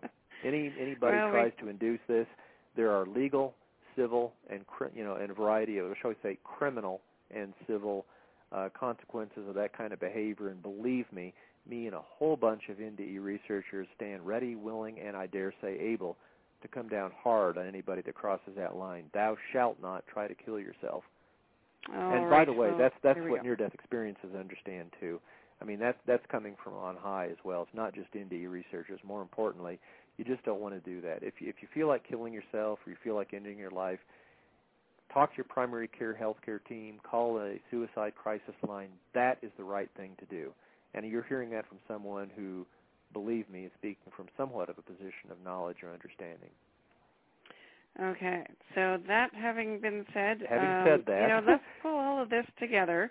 Surely. You've done the research. You personally are coming from, there's enough evidence, it's real, period. So having said in my that. opinion, oh, by the way, let me tell you, I'm not alone in coming to that conclusion. Virtually every person who has a near-death experience has the same conclusion I have. They just happen to come to it a lot quicker. Not kidding. Near-death experience is for real. Ask anybody who's had one. Well, what does this mean in the big picture of the meaning of life and all of that? Let's pull it together to that place. Okay. What is your theory on that now? Oh, I don't have a theory. Can I be less than humble, please? Okay. Please do. I would be anyway. I'm kidding. No, I've heard so many people. We've studied this. We've studied near-death experiencers come back and they have some insights into what we're doing here on Earth. I'll answer that. It happens to do with lessons of love. It happens to do with relationships, especially loving relationships, and very typically loving relationships with their family and especially children. That seems to be one of the dominant reasons that people are aware that they need to return from the heavenly realms back down to earth to continue to live their life. By the way, that's not hypothesis. I'm not guessing. That's my conclusion from vast numbers of near-death experiencers and totally consistent with the findings of multiple other near-death experience researchers. This is factual. But above and beyond that, I mean, the overwhelming message is that if you want to judge yourself in some way, judge yourself as a beloved child or childess of God, because believe me, I hear that overwhelmingly consistently. That is what we all are. We are beloved beyond what we could possibly know, what we could possibly understand, or even believe in our earthly existence. But it's true that our life is meaningful, purposeful, and has direction and lessons for us and value for us that is vastly beyond what we could possibly know with our day-to-day normal earthly existence. I mean, this is the big amazing thing. Wow, I had no idea.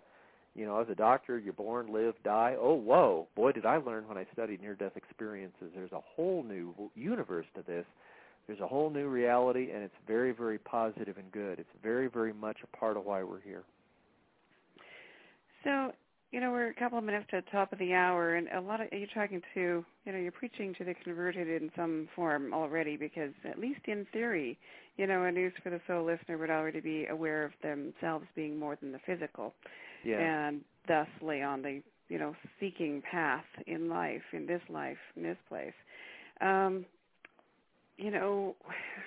to kind of bring that into a place where, I want to know. I want to come from knowing, and they want to come from knowing, Good. So do I. Yeah. Now you're preaching to the choir, that being me, but go ahead. Yeah, because when, News for the Soul is all about empowerment and coming from direct experience, and, we've covered that we aren't going from direct experience in that way. So how can we assimilate this information and really know? Right. Oh, that's a really good question. How can you really know? How can you go beyond faith and say, I get it, I understand this? Number one, talk to as many near-death experiences as you can. Listen to this show. Every single time it's on, I'm sure there's going to be near-death experiencers in the future. Are you hearing me, listeners? This show will bring you the original source of data that you can decide. IANDS, the International Association for Near-Death Experiences, has near-death experience groups all around the world. Look them up, IANDS.org. Go listen to these people, talk to them, ask questions, be as critical as you want. Go to the website that I have developed and that my soulmate Jody has developed, nderf.org. Read any one of the over 1,000 experiences posted on the website and join the bulletin board and be as critical as you want to be. Ask questions, be skeptical in your own way and in your own time, but believe the evidence. That's all I ask. There we go. Well, we are at the top of the hour. Dr. Jeffrey Long, thank you so much for taking time out to talk to us today. It has been a sincere pleasure. All right. Well, I hope we'll do it again soon, and keep us in the loop with your upcoming book and such. Wonderful stuff. And I want to know. I'm going to be looking more. And, who knows, maybe we can do Near-Death Story of the Week segment on News for the Soul. That would be lovely. The stories they have to tell. Well, there we go. Thanks, everybody, for tuning in. This has been News for the Soul with Nicole Whitney. Visit us anytime online at www.newsforthesoul.com, where you can listen to all our previously aired shows at any time and so much more. Have a great week, and remember, what you focus on expands.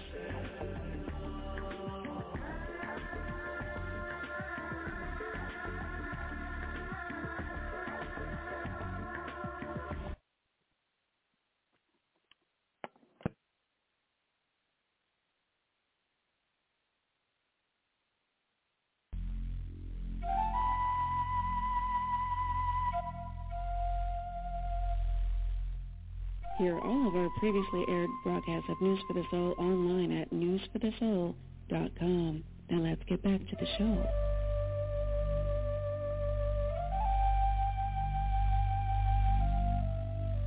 And we are back. Happy Friday. I'm Nicole Marie Whitney, founder of News for the Soul, life-changing talk radio from the uplifting to the unexplained, now in its 23rd year, and boy, are we busy this year.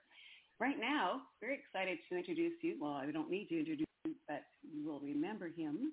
Best known for his Golden Globe-nominated role in the series Happy Days, Anson Williams is also an award-winning television director, writer, producer, and entrepreneur. We're going to talk to him about how he's contributing to the front lines during this coronavirus episode on the planet. Let's welcome, you know him as Potsy from Happy Days. Can you believe that was 45 years ago? My God. Anson Williams, welcome to News for the Soul. Well, thank you. Thanks for having me on. Yeah, I think it was like 4 or 5 years ago, right? Right. Times 10. Yeah, that's crazy. Quiet, please. So whereabouts you're in California? How are you faring there with all that's going on? Well, pretty much like everyone else, it's a hotspot, and we're following the protocols, social distancing and the mask and wash your hands and sanitize, all that. Yeah, so it's been like everyone, you get a bit of cabin fever, but it's also interesting how much you begin to restructure too, and priorities change quite a bit. It is indeed, yes. It's a transformative time. Very interesting things that are going to come out of this. Very interesting. It is. So I was pleased to see how busy you've been since Happy Days, all the writing and directing you've been doing, but also I want to talk to you about the product you created and how that came about. I've always been entrepreneurial, finding voids and filling them, and my uncle, he actually was my second cousin, but I've called him uncle ever since I was born. It was Dr. Henry Heimlich who created the Heimlich maneuver. Oh. And he had a great influence on me through the years, a selfless, giving man. And just to show you, I mean, like today, would you rather be, would you rather have a legacy as a movie star or a legacy as because you live lives are being saved every day? And that's Dr. Heimlich. He lives every day through saving lives. But he had quite an influence on me. And 20-some years ago, I got into creating, manufacturing, problem-solving products in quite a different areas of life. And then, but what I'm working on now is so important for society. I mean, so important. And it's the last project Daimler worked on until he passed, which was a few years ago. And he promised me that I would get this out there because he knew how beneficial it would be to so many. Well, what influenced it was years before I got into the product business, I almost killed myself by falling asleep at the wheel. And Dr. Heimlich informed me to cut up lemons with me because if you're exhausted, if you bite into a cut up lemon, the citric acid and the sour lemon hits the lingual nerve right on top of your tongue. And the reflex reaction of the body is adrenaline. You're up, you're alert, nothing in your system, nothing to hurt you, nothing to screw up your sleep pattern, a natural way of body waking the body. And very old science. And I did that. I did that for years and never had the problem again. And then a few years ago when we started reading up on how catastrophic drowsy driving is in this country, I mean, it's right under guns. There are more deaths, more tragedies than drunk and medicated combined. So I had an idea, and I talked to Dr. Heimlich, and I said, what if we had a spray drop, citric acid, sour lemon, water, a bit of preservative for shelf life, and just spray the top of the tongue? He got very excited. He said, let's do this. He said, this will save more lives than the Heimlich maneuver.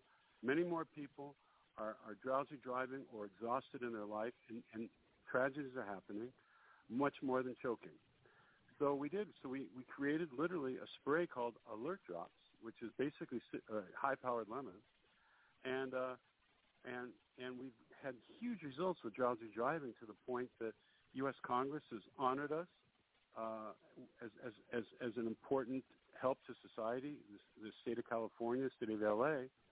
But as we were going forward with this, we found out it helped much more than drowsy driving. Anybody that needed to be alert, which are millions of people, it's all huge in the entertainment business because of these long hours, huge in the medical communities, huge students studying all night during exams. They're going to the hospital because they're overdosing on caffeine and energy damage their bodies and not screw up their sleep patterns. And now we've also found out in terms of exhaustion, it's been tremendous now with the coronavirus situation. We've donated thousands to the frontline workers who are absolutely exhausted, saving lives. And the Alert Drops is hugely helpful there. And also, the coronavirus is causing a lot of problems in homes where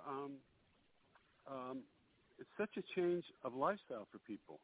They're losing the fire, losing the adrenaline. There's no contact with other people. And people are drinking too much coffee, and they're just doing bad things to try to get energized, and they're hurting themselves. And we're finding Alert Drops. I say either Alert Drops or bite into lemons, one or the other. Really has been effective in helping them out of that doldrum.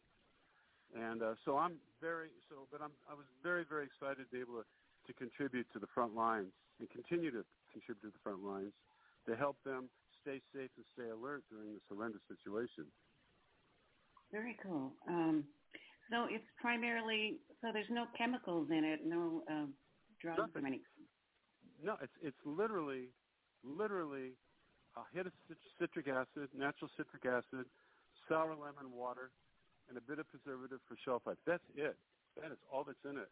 And find an average of 30 minutes to an hour of like, boom, you're up, you're alert, nothing in your system. Just like going to the doctor and they check your reflexes. They have that little rubber hammer and they'll check your knees and your arms. It's the same thing. When the citric acid and the sour lemon hits the lingual nerve on top of your tongue, the reflex reaction of the tongue, the sensory connection of tongue and brain, and the effect is adrenaline. Boom. You get an immediate jolt of adrenaline. You're up, you're alert, your body waking the body. Nothing to hurt you, nothing in your system, and we're stopping a lot of unnecessary tragedies, and we're stopping people from putting bad things in their body. Yeah, very true. It's funny, too. It's such an understated thing, the driving tired. I didn't realize the stats were that high, but, I caught myself years ago once, was so tired. I thought, God, this should be illegal. Like, it's worse than driving drunk almost, you know? And nothing's done about it. Not even really talked about it. No, and that's what gets me. They talk about drunk driving, medicated drive, but drowsy driving is worse than all of it. In 2012, they did a very detailed study, and it's more now, by the way.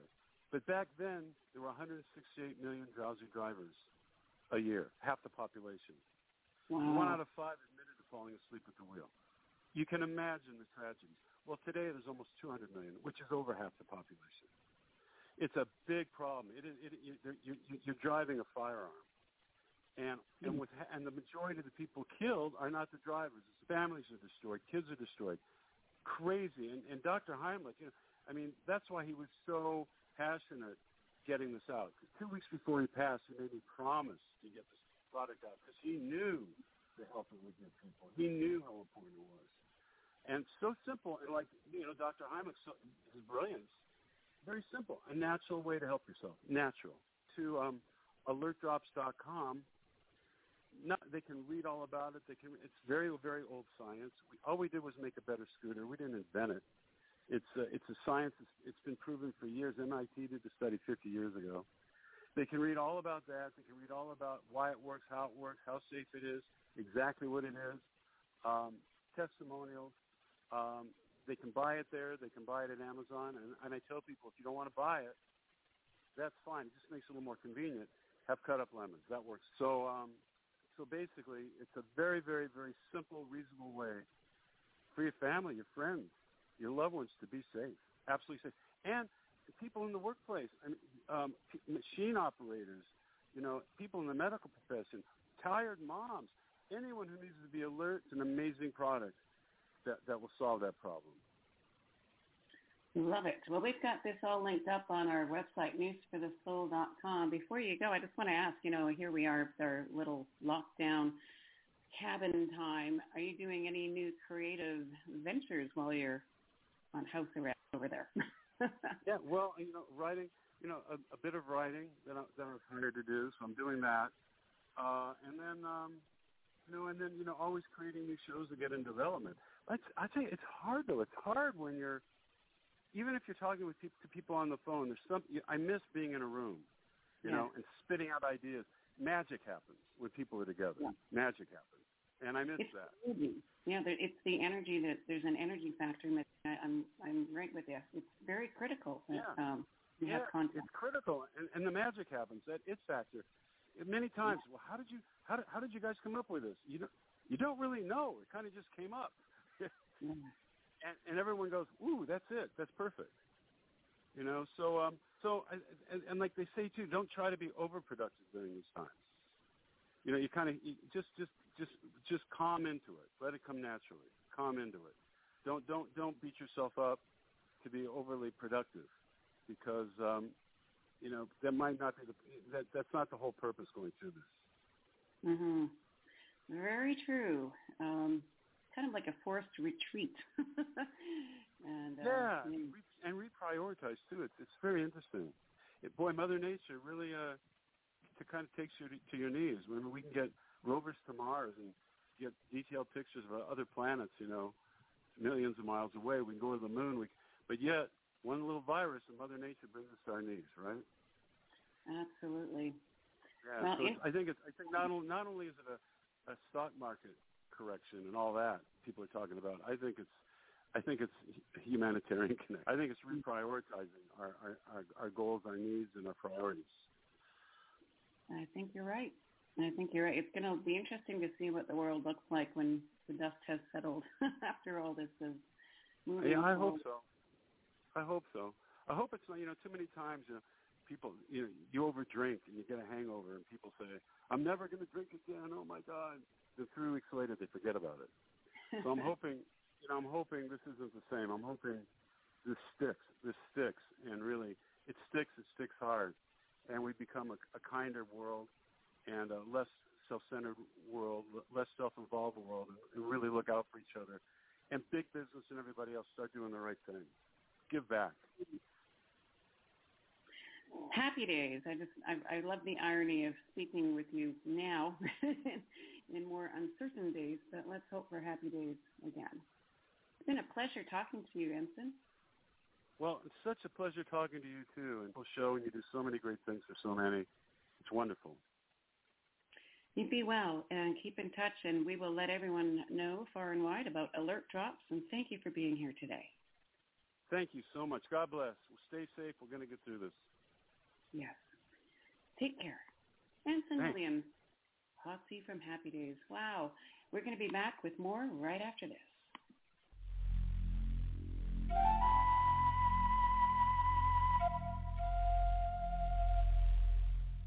Hear all of our previously aired broadcasts of News for the Soul online at newsforthesoul.com. Now let's get back to the show.